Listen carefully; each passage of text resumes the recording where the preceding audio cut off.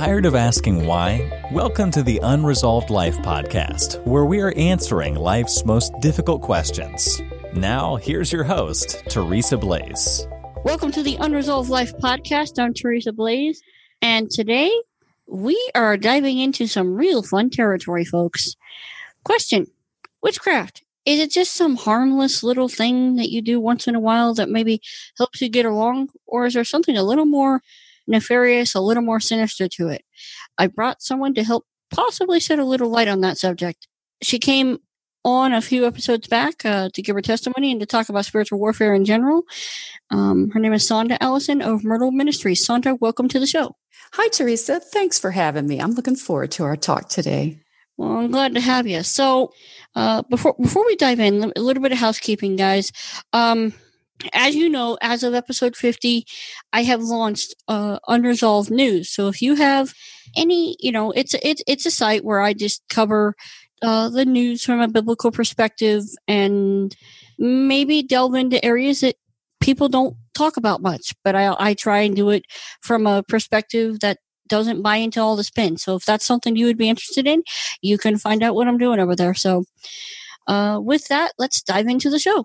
Sonda, let's lay down the gauntlet here. Witchcraft, something harmless? You know, it's so important that we address this because it's become rampant in the United States. And I'm surprised if there are people who aren't aware of that, but there occasionally are a few who aren't. But with the rise of things like the Harry Potter series books and the movie, people need to understand the entertainment business. And I came out of the entertainment business, and that's something that we just mentioned briefly in my testimony. It's not part of my life now, but for most of my life, it was my career. So I know a little bit about the entertainment business. People do not seem to realize that there is a force that drives Hollywood.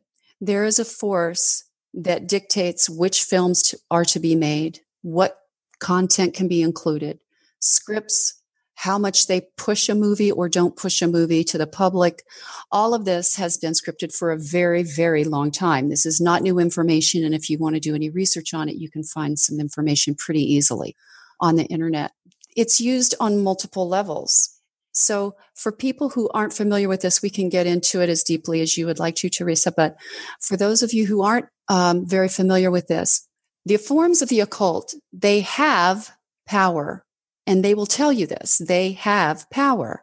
And it's one of the things that draws people in. So some 12-year-old goes with a friend to a meeting at their friend's house, and you don't know that it was actually an occult group getting together, or a Wicca group getting together. And sometimes parents may be ignorant of this.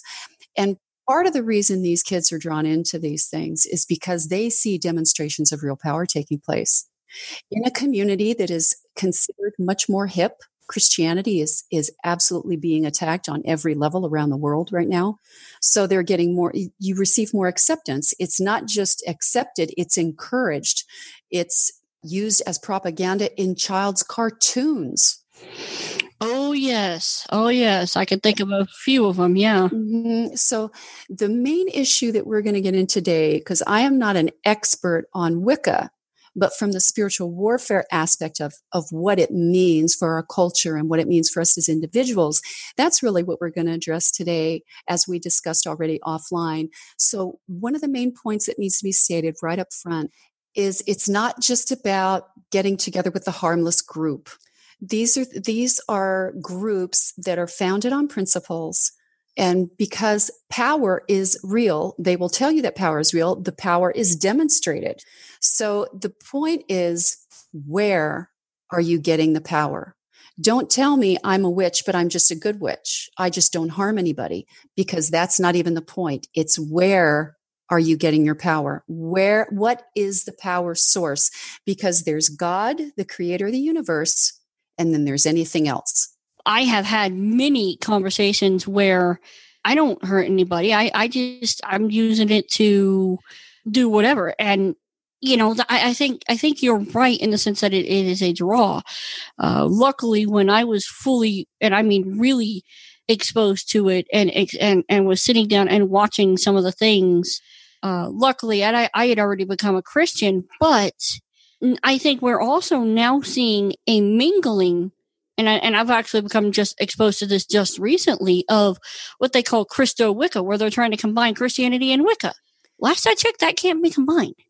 Right. And you would never fall for something like that if you understood what Christianity actually is. Globally and historically, Christians and Jews have been referred to as the people of the book. The people of the book. And that means the book is the Bible. That's what's referred to in that statement.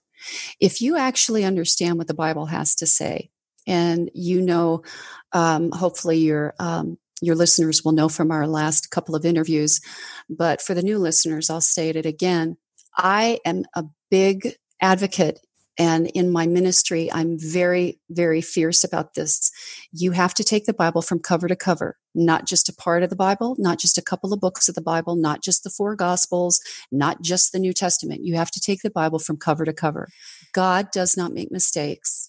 God does not say, oh, oops, I decided to do this new covenant and rewrite the old one, so none of this matters anymore. No, there is a wealth of information that we need in the love story that God gave us in the Old Testament, talking about how we got separated from him, the consequences that come about from us being separated from him. And all of that information directly applies to this conversation that we're having. Because if we understand those things, we won't be deceived. Guess what Jesus said in Matthew 24 when he was asked, what do we need to watch for your return? The first thing out of his mouth was, do not be deceived. And he restated it 3 times in I think it's 10 verses. Yeah, I think maybe he wanted to get a point across. Right. And what you just brought up is a perfect example of that. We should never fall for that. If you know the scripture, you would never fall for that. And you would never fall for something like Chrislam, which people have been trying to combine Christianity with Islam. No way, cannot happen. Let's go back to the idea of there's actual power within witchcraft itself. And I mean, I can honestly see that because a lot of people sit there and they say, well, your Christianity, it's boring, it's dead, it's dusty. Let's go for something that has a little bit of a kick to it. Yeah. And plus, on top of that, it's pushed in every corner of our culture, on every level, in every form of media. And it's because it's considered a cool thing. There's a lot of pressure to accept it on some level. It's incredibly damaging. And just like anybody who specializes in dealing with the occult, like myself, even though I'm not what's called an expert in the occult, I am a professional in the area of spiritual warfare, which deals with the occult. So anybody who does the kind of work that I do will tell you, you cannot ever do things like playing with a Ouija board, doing tarot cards. All of these things can be used in all the different various forms of paganism and witchcraft and the various branches and flavors of the occult. But they are openings to the dark side. And they will often try to romance you. They will try to appear as someone that you know or that you loved in the past. Like I've heard people talk about, and I've had clients who have talked about how they woke up feeling a presence in the middle of the night and saw their grandmother standing at the foot of their bed. And from that day forward, they started having satanic attack. So they want to take appearances that seems benign. They want to seduce you. They lure you. And, we've talked about this. Teresa and I talk all the time. We have adopted each other as family. So just so the listeners know this, we talk about this all the time. I point out that the occult does the inversion of God's structure. So whatever you see that God wants to do, many of those main points are turned upside down and perverted in the occult. And that's why one of the tenets of the occult is as above, so below. It's a mirror image, but in the perverse. So when we're talking about this, how the dark side wants to seduce you, I had a professor in school once. He said the devil doesn't run in and turn the lights on and shake his face and go blah in your face. He dims the light and gives you breadcrumbs of things that you think are wonderful. And he pulls you into a dark place. Well, how is that mirroring what the Lord does? That verse that I quote all the time with you in our conversations and with my clients as well. It's that the Lord says in Jeremiah 31, I have loved you with an everlasting love. Therefore, I have drawn you with loving kindness. God draws us as he romances us, honoring our free choice. So he drops these love gifts to us. He doesn't want to overwhelm us. He wants us to be drawn to him as we understand through the Holy Spirit, oh my gosh, he's really real. Oh my gosh, the Bible's really true. And the more we understand about spiritual warfare, that is just a huge eye opener in that the whole word of God from cover to cover is true. So in that converse, in that perversion of one of those tenets of who God is, the character of God, the enemy wants to seduce you in a different way. And in a perverse way to get you fully submerged in darkness. And once you open up to it, even in small ways, it's very often incredibly difficult to close that door. And that's why people like me who have ministries like this, we get inundated with people. And I have clients all over the country. As she's bringing up different aspects, I mean, because you're right, this stuff, it permeates everywhere. I can think of shows that I used to watch or, that were around. I don't think they're around now. I can think of books that I read, and now it's like, you know what? I hear portions of these books now, and the perversion of them is so clear to me. I mean, it is so clear. You brought up the Harry Potter series. Okay, I ended up getting hooked into that series as a teenager. Became a Christian, didn't think much of it, then got to the end of the series, was rather disgusted with the ending, but it's something so, this won't hurt anything. It's just a book series. What's wrong with it? All these, there's a bunch of Christians over here burning the books. They're going overboard, but I mean, it isn't that kind of a small way that the enemy kind of drags you in? Well, I would argue it's not a small way at all. I argue that this is a huge tool of the enemy. It's been said that one of the greatest lies the enemy ever achieved within the larger umbrella of the Christian faith is to get people to believe that he doesn't exist. But I argue that it's even more than that. If that was number one, I would say the second biggest win that he ever got was convincing the larger Christian church that spiritual warfare is not necessary and to not teach it anymore, because those are the very tools that teach you how to stay victorious over the forces of darkness. So now, not only have we had several generations of people not taught how to conduct proper spiritual warfare anymore and how to be alert and watch what's going on, like I like to use the word taking the temperature spiritually. But now not only are you not taught those skills, the church is being attacked more from within more than ever before. So it's a double whammy. It's not a small thing. It's a huge thing. The church has been seduced into this. Churches are doing Halloween celebrations, singing and performing Michael Jackson's Thriller on stage. They act like this is not a big deal. I have had friends ever since the Harry Potter series came out. They bought all the books. They read them. They've encouraged all their children to read them. And I have had friends in the church who watch all the Harry Potter movies incessantly. They just constantly are watching one of the Harry Potter movies. And I try to explain to them, don't you understand what's happening here? You are training yourself and your children in the art of witchcraft. You are training them in witchcraft. And at the very least, even if we're looking in a superficial way, you're desensitizing yourself and your children to any form of darkness. So that you just moved the bar from where it was way up here all the way down to near the ground. So they're going to be easily seduced by any kind of form of darkness that comes in a lighter sense. Mm-hmm. Well, and if you actually look at the series, and again, this is just an example. When it starts out as something very benign, very there's this kid, there's something wrong with him.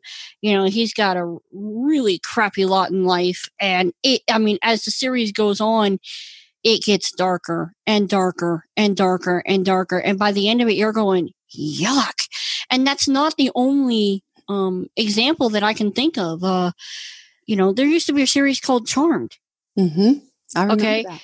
Yeah. And I used to watch it a lot, with my family. Okay. I didn't know. And then I became a Christian and all of a sudden I'm watching an episode. I'm like, what am I doing? listen, no, I don't want this. And the Holy Spirit will give us these clues, but a lot of people ignore it. And if you refuse to hear it, then the Holy Spirit's going to stop speaking to you.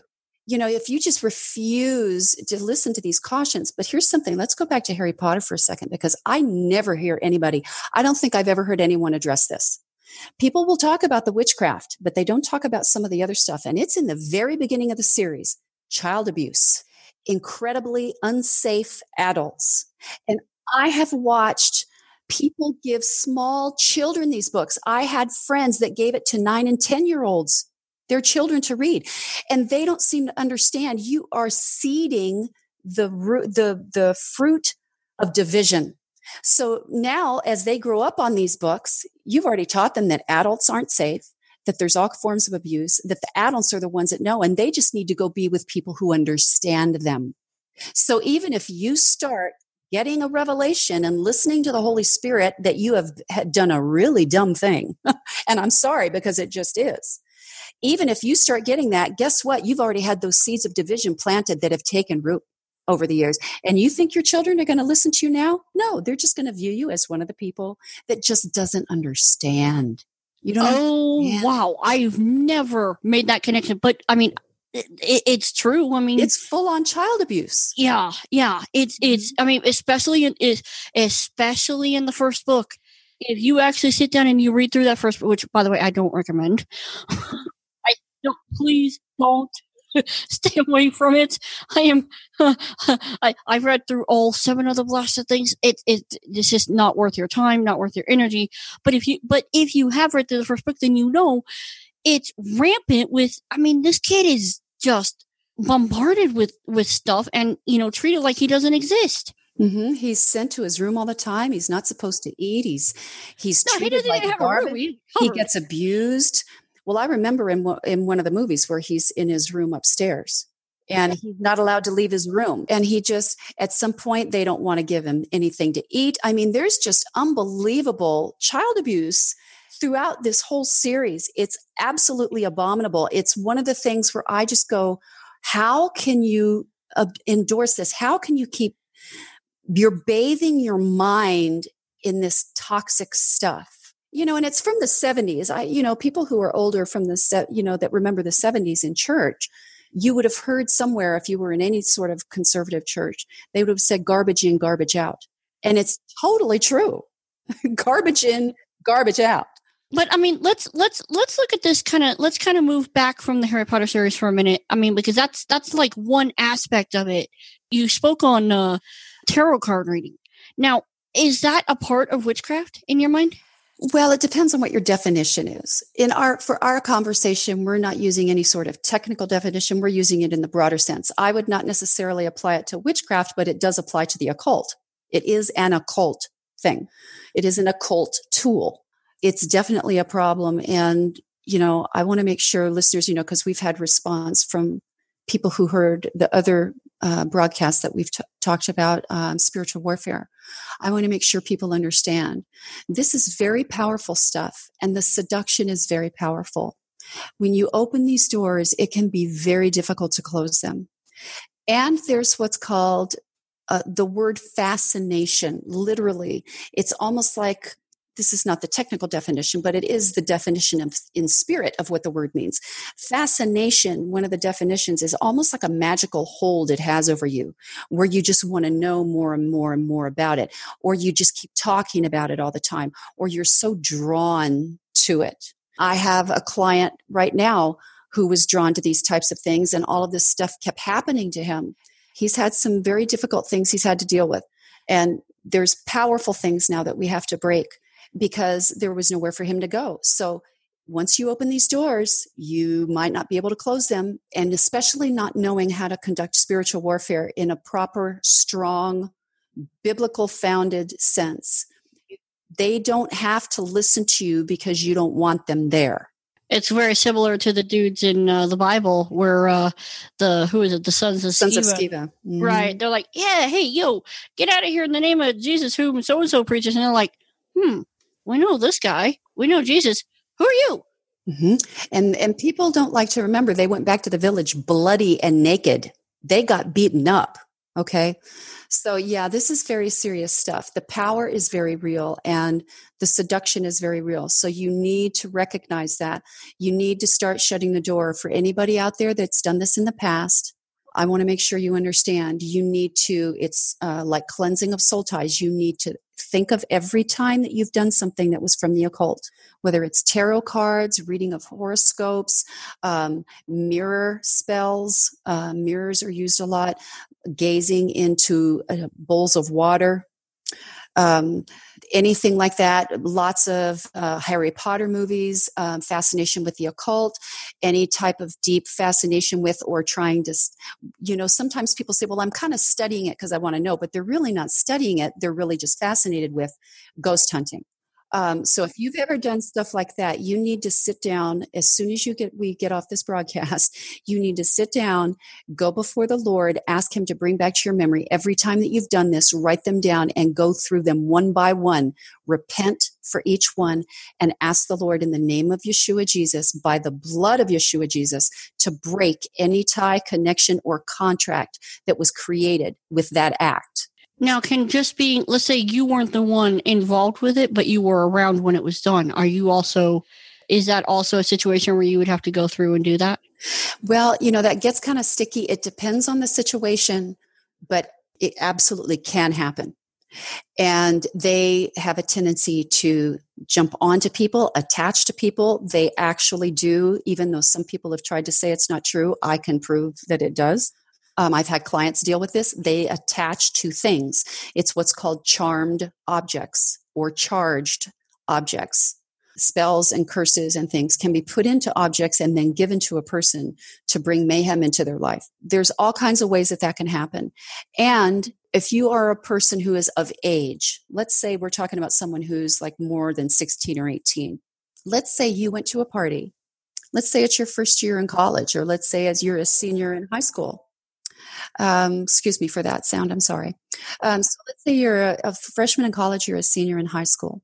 You go to a party and you notice that they start doing this stuff. They want to start playing with a Ouija board, or they want to start doing tarot cards. And let's say you don't really feel comfortable with it, but you don't leave the party. That means you chose to stay around the occult being glorified. That is already an opening. See, there's a lot that has to do with our choices and our free will. So if you have the power to leave and you choose not to leave, you've already opened a door. Where to start from there? Because if you're dealing with stuff that maybe you have seen stuff, or God forbid been around stuff, how do you know if it's actually affecting your life? How do you know, what should you look for signs that whatever you've encountered is a problem today, even if it was like years ago? Yeah, well, that's a great question. And that's one of the first questions a lot of people ask me. And it's a huge spectrum. It can be small things or it can be really large things. And I've seen just about everything. So I have had clients who literally have had full-blown poltergeist activity in their homes. And these, just to restate this, if you're a new listener and you didn't hear the other podcast that I've done with Teresa, I only work with clients who are solid Christians. I don't work with people who aren't believers. So these are solid Christians who, some of them have been in ministry for years, and they have endured this torment and not had any place to go to get help, and they were not able to get it out of their home. Okay. So this is the kind of stuff. These are the people that could be in leadership in your church. These are people who could be sitting next to you in the seat or the pew right next to you in your church. These are people who might be pillars of the community in your church, who have struggled with these things, and they have silently dealt with it because they know there's no place to go. Now, on the other hand, I've had other people, and believe it or not, I've had multiple clients deal with this, being attacked in the middle of the night by a demonic spirit. Frequently, and it's gone on for years, and no matter what they did, they could not get it to stop. On the other end of the spectrum, you might have just things that seem really suspicious. Is there a pattern in your family of infidelity? Your grandfather was unfaithful, your father was unfaithful, and now you're married to someone who's unfaithful, or you have become unfaithful to your own husband. Is there a pattern of infidelity in your family? That's absolutely a stronghold that needs to be broken. Are strongholds spiritually necessarily tied to the occult? Yes. They're tied to the dark side. It's the equivalent of a type of a curse that's on the family line. It's also referred to as generational cursing. It can get started by somebody, and then it just gets passed down and passed down and passed down. And only when you start writing, matter of fact, one of the things I do with all of my clients, they all have to fill out a family tree, a generation. It's called a genogram. It's your family tree history back 3 or 4 generations. And it's only when I do this, my clients will go, wow, you're right. I never noticed that. There's a pattern of infidelity all the way through that side of my family on every single generation. And they don't notice it until they do a family tree. When it's something like that, there's no question that there's some force of darkness associated with it. Just because somebody does something wrong doesn't mean it's tied to the occult. Just because there's some sin that's committed doesn't necessarily mean that it's tied to a demonic attack. But it's the patterns. You asked me, how do we know when things are? When you start looking at patterns that keep showing up. Like one thing that I've had several clients have dealt with is spirits of poverty, spirits of destruction. And some of the ways that shows up is if you know someone in your family, or if you yourself, maybe you're an overachiever. Maybe you got the best grades ever. Maybe you have a fantastic work history. Maybe people hire you with all the hopes in the world because you have the most outstanding qualifications, and you get in the job and you're doing the outstanding work that they hired you to do, and you're being recognized publicly for the work that you're doing. And then 6 months or a year in, all of a sudden these disasters just take place and you end up losing your job. Maybe you got laid off because of something sudden. And it happens over and over and over again. Not just one time, but it happens over and over and over again. The same thing. Every time you're getting to the point where you're really starting to receive favor from the Lord in financial ways from all of the work that you've put in, all of this destruction just explodes. That, if there's a pattern of that, there's a high suspicion that could have some sort of a dark influence. That it could be some sort of a curse on your life. Let's take your example of someone who's the overachiever and he's doing really, really good, and things just kind of blow up in his face, and he's like, oh, what is up with this? You know, the question then becomes, okay, why didn't God just clue me in so I could deal with the problem? He did. Are you listening, people? He did. It's called the Bible. Matter of fact, you've heard me say this before, and I said it in one of our prayer podcasts. One of my favorite ministries. I love him because I've known him personally, and he's exactly who he presents himself to be. It's L.A. Marzulli. He refers to the Bible as the guidebook to the supernatural, and that's exactly what it is. We are taught in the guidebook to the supernatural, in the biblical text from cover to cover, and how to deal with this. We are told that we can have generational curses that can affect many generations if we don't watch it. We're told this over and over again. It's throughout Scripture. So we are told. That's why I started by saying it's the love letter from God, giving us the heads up about what has separated us from Him, what the consequences are from not knowing His word are going to be. This is where we find this. And that's why I insist on, in my own ministry, in Mrytle Ministries, we use the Bible from cover to cover. We don't just use one book. The Lord didn't make mistakes. He didn't say, oh, gee, I got this new covenant thing, so I guess I shouldn't have done that. Maybe I need to come up with something different, so I'm going to change the plan. That is not God. God is eternal. God does not make mistakes. There's not a random molecule in the universe, or God, by definition, would not be the God that we believe in. So it philosophically just, you have nothing. You can't even go there. He's either the God that we believe in or he's not. Okay, but the question, because I've heard a lot of Christians or a lot of arguments that say, well, this whole generational curse thing doesn't exist. That's just, no, that's not true. So why? Well, people say lots of things. It doesn't make it true. The Bible tells us over and over again. I just stated that the Bible tells us there are generational curses. It doesn't matter whether you want it to be true or not. That's a fact. So if you're seeing evidence of it in your family and you keep standing there saying, well, there are no such thing, but yet you're seeing the evidence of it and the Bible also tells you that it's a thing, then guess who has the problem? It's not the Bible and it's not God. We've been raised in modern American Christian culture in the last 30, 40 years. It has become increasingly heretical. I mean, it's very hard to find churches that teach the whole Word of God anymore. And we get that question all the time. I get that question all the time. Other people that are in ministries that we respect, like Dr. Michael Lake, he gets that question all the time. It's hard to find churches that will teach the whole Word of God. And that's part of the problem. We've developed this view, and sometimes we don't realize in our conscious mind that that's what we're thinking. But we've kind of just developed this view that, well, you don't want to get too crazy. Sex before marriage is not that big of a thing. Come on, don't get crazy about it. You're not hurting anybody.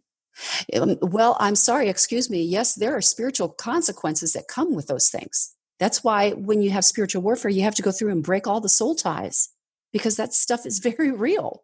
That's why when people get adopted, sometimes you have to go through and break the generational cursing from the adopted family because you have been taken in. There are things that when we are brought into a family line, or when we accept a family line, when we're married into a family line, we can start seeing things that weren't there before. The evidence is everywhere. I see it all the time.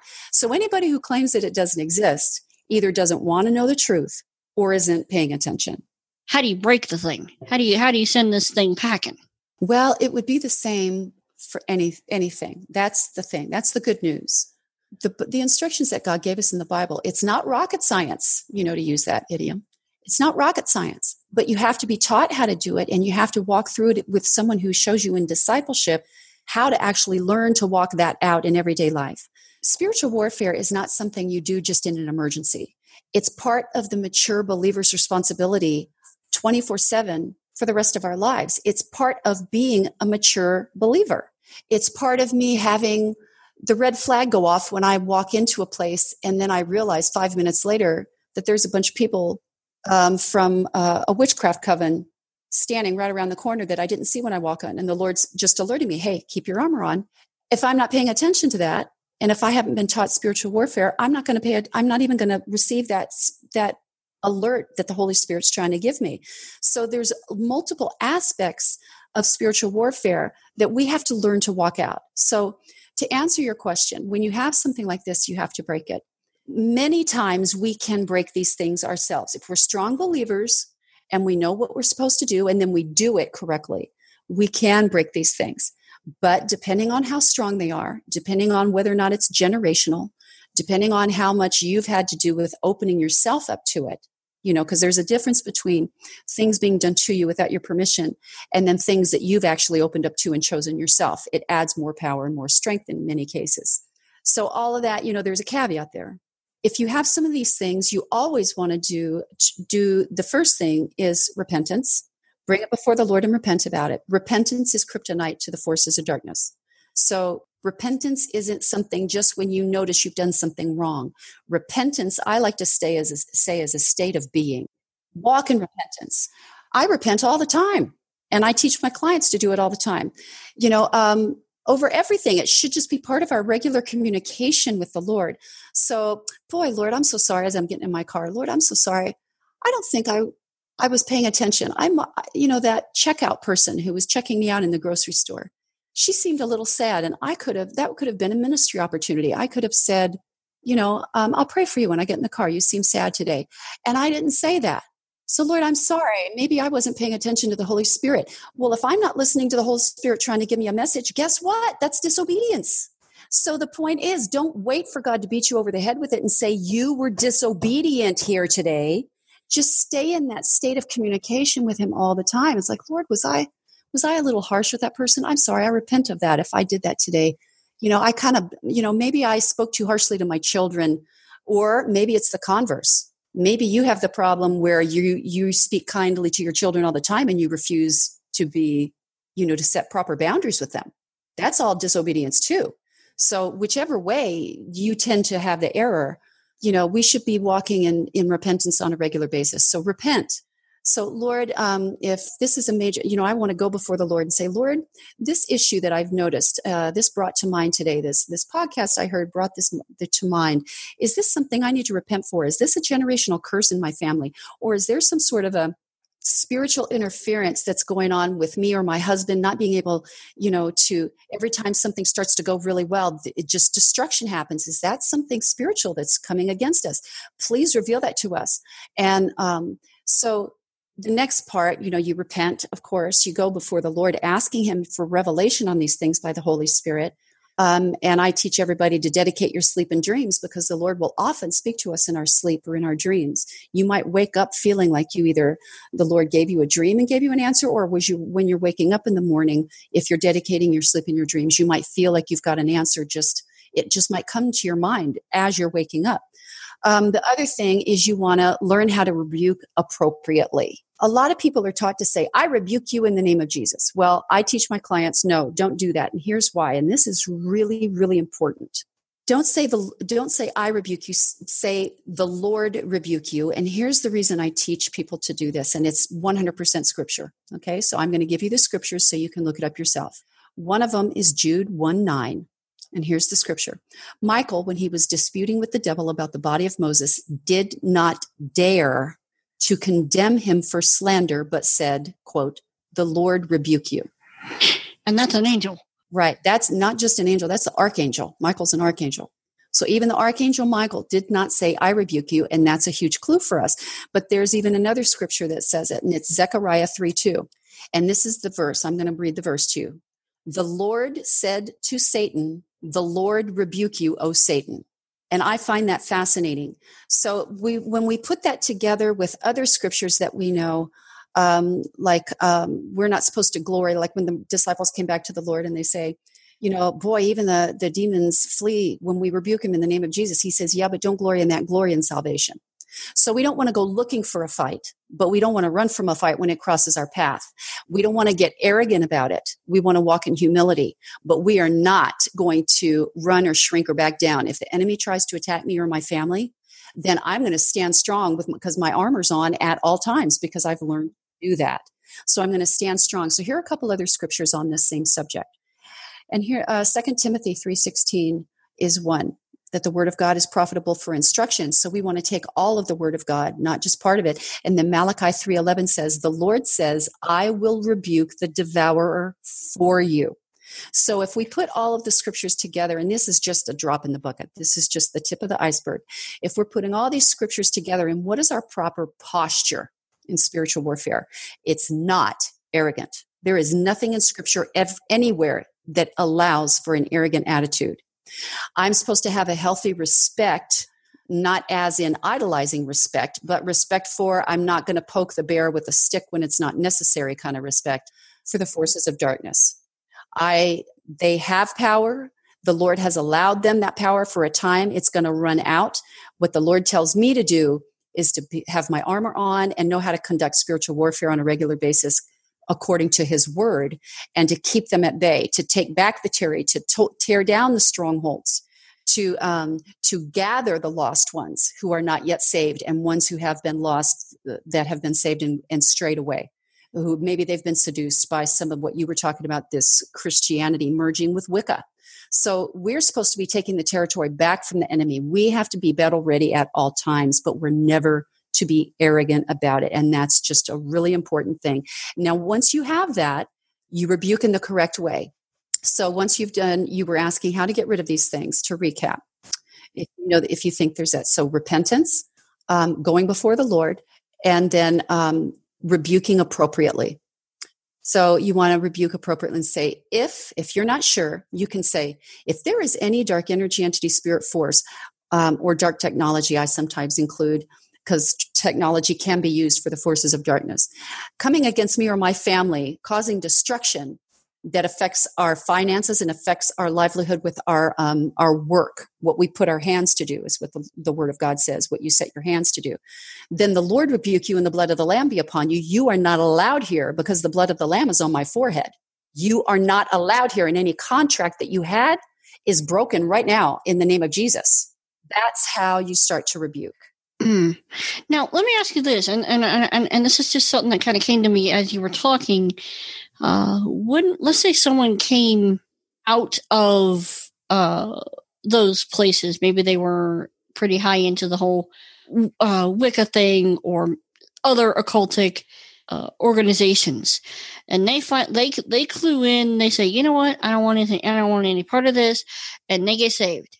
Doesn't Christ's blood automatically fix the problem? Doesn't that automatically sever the ties to these organizations and to these entities once they become saved? Here's that's a really common question, and I just explained this to a client yesterday. Is it possible for God to deliver you from drug addiction the instant you get saved? Absolutely. If you've done any research at all or listened to any Christian programming at all, and I don't endorse a lot of it, but I'm referring to good Christian programming who does interviews with people and from a biblical foundation.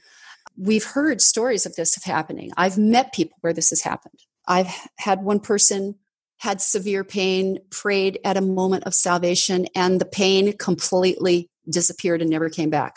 So can the Lord do these things? Absolutely. Does he do it in every case? No. So here's what we know from Scripture and why this occurs. There is something called legal authority.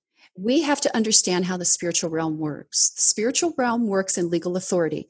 And when we're working on God's side, we've got legal authority that we have to learn to use.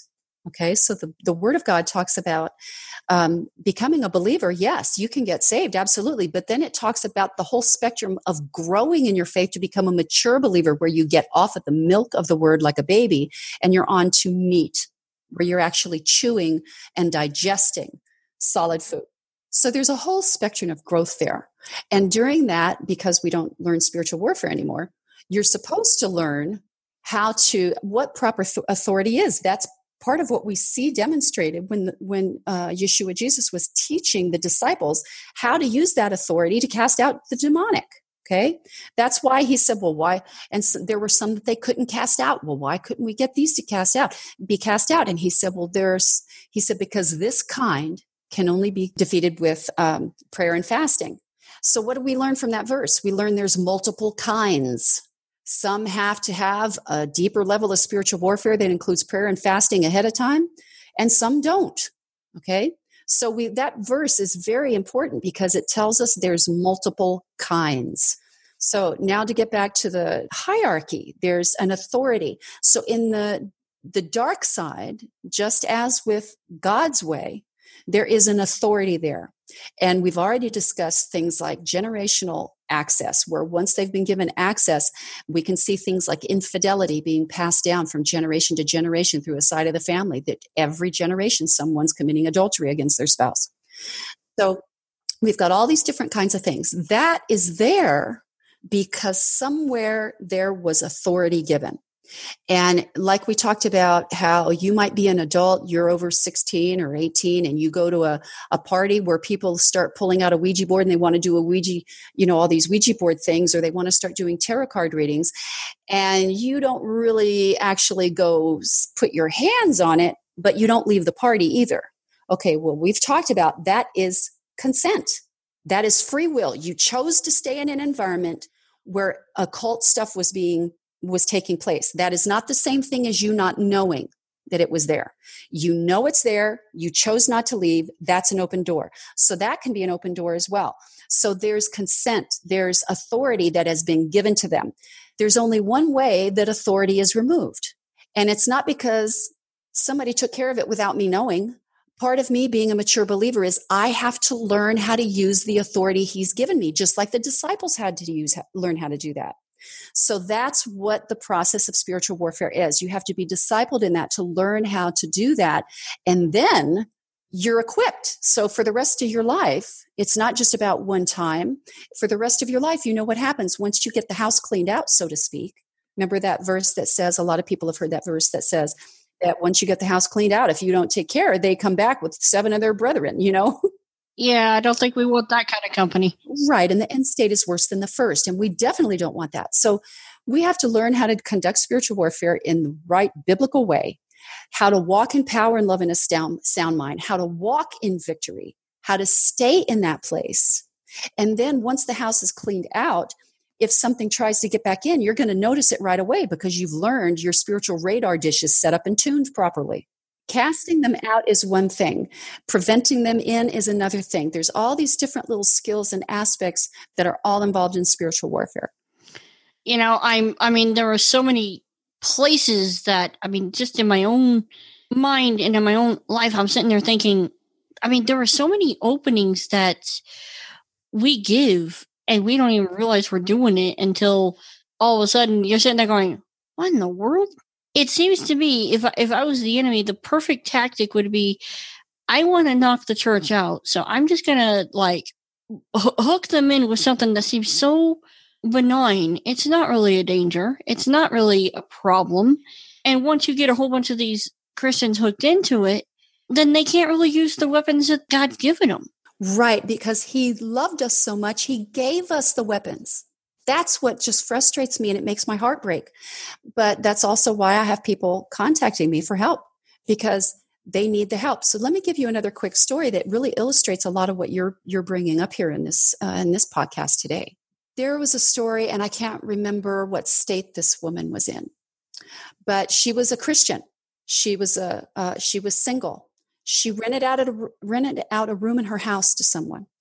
And it was a female who came in. She was young, and this woman thought that it was going to be great, but she didn't really take the time to pray about it before she chose. So this young woman comes into her house, and then it wasn't really working out so well, and she started noticing some behavior that she didn't think was really great. So she told her later, well, I'm not going to renew your lease. I think it's best. I've decided I just don't want a roommate to share my house with me. And she tried to be nice about it. The young woman was upset, but moved out. And from the moment that this young woman moved out, the woman who owned the house started having all of these horrific things happen. All kinds of destruction going on. And to make the story short, it was only through bringing someone in who knew how to do spiritual warfare and deal with occult activity. She had to bring someone into the house who knew how to deal with that. And they started going through the room and the bathroom that belonged to this renter, the former renter. And they found underneath the sink, behind something else, in the cabinet underneath the sink, behind something else, a voodoo doll. So this girl had gotten a voodoo doll, had the spell put on this woman who owned the house, and left it in the house without her knowing. This is a believer. Technically speaking, and this is the illustration I give all of my clients to understand in a really super easy to remember nutshell how the demonic realm works. They are like really unruly 6-year-olds. It's like your child, well, let's say an 8-year-old. Your 8-year-old boy comes into you in the bedroom and says, Mom, can I get a cookie? And you say, no, son, I don't want you to get a cookie right now because we're about to have dinner in a few minutes. You walk out of your bedroom. 3 minutes later, he's standing there in the kitchen with a half-eaten cookie and chocolate all over his face. And you say, what are you doing? I told you I didn't want you to get a cookie. And he looks at you just as innocent as can be with his eyes like Bambi going, yeah, but you didn't say I couldn't let my brother get me a cookie. That's how they work. They want to get in and around everything you say. They want to try and usurp authority. They want to try and take authority away from you and force you to do it. And if you don't take the authority that God has given you, they will run roughshod all over you. So you have to understand how they work, understand that they are looking for every possible opening. And that's why what I've been explaining today, we've talked several times, free will comes up a lot. They had entrance somewhere. And our job, when they go to someone like me, we want to take a very close look at what's been going on in your life recently and start trying to put the puzzle pieces together. And that combined with the power of the Holy Spirit guiding us in the process, we find we don't want to just clip the roots off. We don't want to just clip the weeds off at the top level. We want to dig down and get the root of it and pluck it out. That's what the Bible says, pluck it out. So we want to get all the way to the root and find that, because if I just casting out the demonic forces, if you're a strong believer and you know how to do it and you've got your armor and you know how to do all of that properly, casting it out is actually the easy part. But if I don't go through that process with you for you to understand where it got in the first place, 6 months later, you could have the same problem or worse because it got back in the same way that it was in before. So we need to know go through and shut the door. Yes. If there's some problems that are significant in your life or in your family's life, we need to understand where some of the roots are. I mean, there's just a lot to this. And I know that, I know we're running shorter on time. I want to kind of come back, and I'm thinking, why don't we bring you back at some point and let's dig a little deeper into this, because there are so many elements of spiritual warfare and dealing with this stuff that could be broken down and could be talked about. And if we did, I think we'd be here for hours, and I'm quite sure that wouldn't work out for our listeners. Yeah. And you know what? Let me just point out for the listeners, when people come to me, usually the shortest amount of time that I work with a client, and I work with them about once a week, unless there's an emergency going on. I work with them. We meet once a week. I usually work with the client at least for 3 months. So that gives them time to learn what's going on, to start ingesting and digesting the information, which is the Word of God. What does the Word of God teach us to do? Learning how to slowly put that into practice in every moment of every day of your life, and then to start walking in it with strength and power and a sound mind. So it takes time to do that. And we need to do that more than ever. And that's why I'm so excited about what we've been doing on this podcast. And I wanted to just mention, too, that this Wicca thing is one of the fastest growing religions in the United States. Biblical Christianity is on the decline, and you brought up a really great point, because people aren't seeing any power in the church. People are not seeing God answer prayer in the church. Well, I wonder why. And now Wicca is just leaping. I mean, it's breaking records. It's incredibly important that we understand and deal with this problem. And if we can't get ourselves in line, we're certainly not going to be able to help our unsaved friends. We need to be able to talk to these people who are in the darkness of the occult. We need to be able to talk to and pray for and minister to people who have gotten sucked into this Wicca thing, who think that they are, quote, a white witch or a white warlock. Let's just assuming, and this is a very big assumption, let's assume we got all our ducks in a row. We figured out the putting our, the cleaning out of our own closet thing. Spiritually, we're golden. Right? Okay. So we approach someone who is fully immersed in this Wicca stuff. How do you approach that and go and offer them the gospel when they look at Christianity and they don't see power, but they look at what they're doing and they do see power? There's several things involved, but one, just, you're always supposed to have your armor on. So that's a given. We won't go over that again. You're always supposed to have your armor on. Day and night, you put your armor on. I put my armor on every time the Holy Spirit even brings it to my mind. And I teach my clients to do the same thing. I don't care if it's 20 times a day. If it even comes into your mind, maybe I should put my armor on, then the Holy Spirit might be alerting you that there's some sort of danger that's trying to get at you. So I constantly am saying, in the name of Yeshua, I put on my full armor of God and the helmet of salvation. I go through the whole thing. So that should be a given. But then in addition to that, we are not supposed to be afraid of these people, but we are supposed to respect with the wisdom of the knowledge of the fact that they have real power. Okay. So I'm not afraid of them, but that's because I'm educated and I've already got my armor on. Right.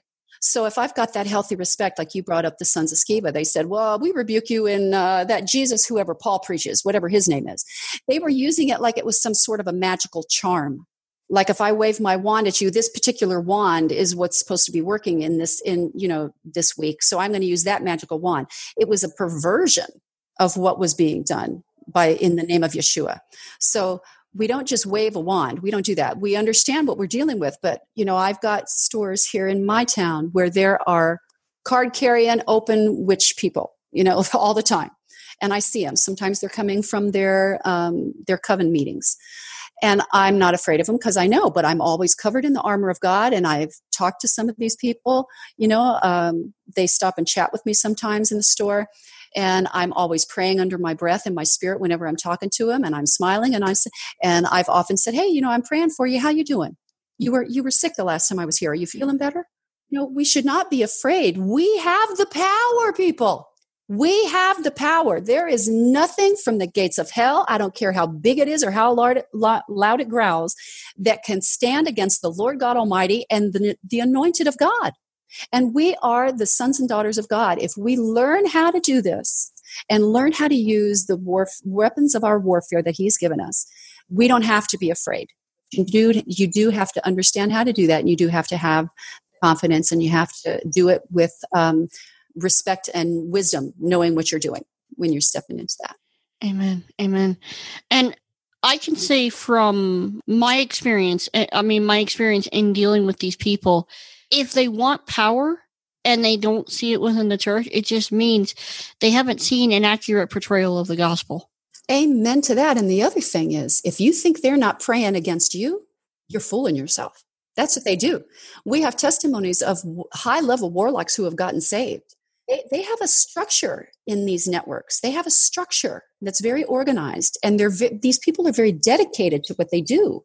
So they have given testimony how they would go through and walk through Christian neighborhoods or go by Christian businesses, casting curses on people. If you think this doesn't exist, guess who the curses are going to land on? The ones that don't have a clue. Right. So it doesn't mean that every negative thing that you're encountering is somehow of a demonic influence or a curse from somebody in Wicca. But it does mean that a lot of times that the adversity that we're facing can be from things like that if we're not staying covered in the Word of God. Because if I'm listening to the Holy Spirit's going to send me a red flag. Hey, I just felt something in my spiritual radar just was pinged. And I start looking around in the grocery store, and then I see someone standing over there that's like just 10 feet away from me who's clearly into the occult. They might be standing there casting a spell on me because guess what? If I'm attuned to the Word of God and the Holy Spirit is activated in my life, I can sense when I get near someone who's got real spiritual darkness. Guess what? They can too. When they get near someone who's a Christian, they can feel it, and they hate it, and they act against it. What you're saying is we're not the only ones that the outside force, like spiritual forces, in our case, the Lord God, he lets us know, but the enemy will use the ones that are firmly in his clutches and warn them. And you got one of those Christians over there. Go do your thing. That in itself, it seems off the wall. I get it, but I could also see where that would actually be true. Well, guess what? Scripture's true. He said we are in a war. Like it or not, we are in a spiritual war. And it doesn't matter whether people think they're white witches or not. Their power source is from the dark side. And the dark side wants to defeat us, to cause us torment, and then to kill us. And they want to take away the thing that God loves the most, which is us. Amen. And I'm just gonna say this: in dealing with any trying combination of Wicca and Christianity, or Islam and Christianity, anything you want in Christianity, anything like the cross plus anything is no longer the cross alone. Okay, you start trying to combine Christianity and Wicca, guess what? That is a perversion, and that is garbage. You start trying to mess with any of that, and it's no longer Christianity. Yeah, people do it with Buddhism too. They do it with all kinds of things. You just said it perfectly. Amen, sister. I know we got to shut it down. I mean, there are so many places we could go, and there's always great stuff to talk about. Guys, if you were to consider yourself like a fly on the wall of our conversations, because this is what we do a lot of times. We will just get on and we'll chat about many subjects. And it is an honor to have Sonda and what she does on we have fully partnered with her ministry, and I love it. And we got some really cool things planned. Not going to go into details, but we got some really cool stuff planned together. Yeah, we'll surprise them. Oh yes, I think we could probably do that. If they're interested too, we didn't say it this time. Let me make sure that they know. You can visit my website at myrtleministries.com.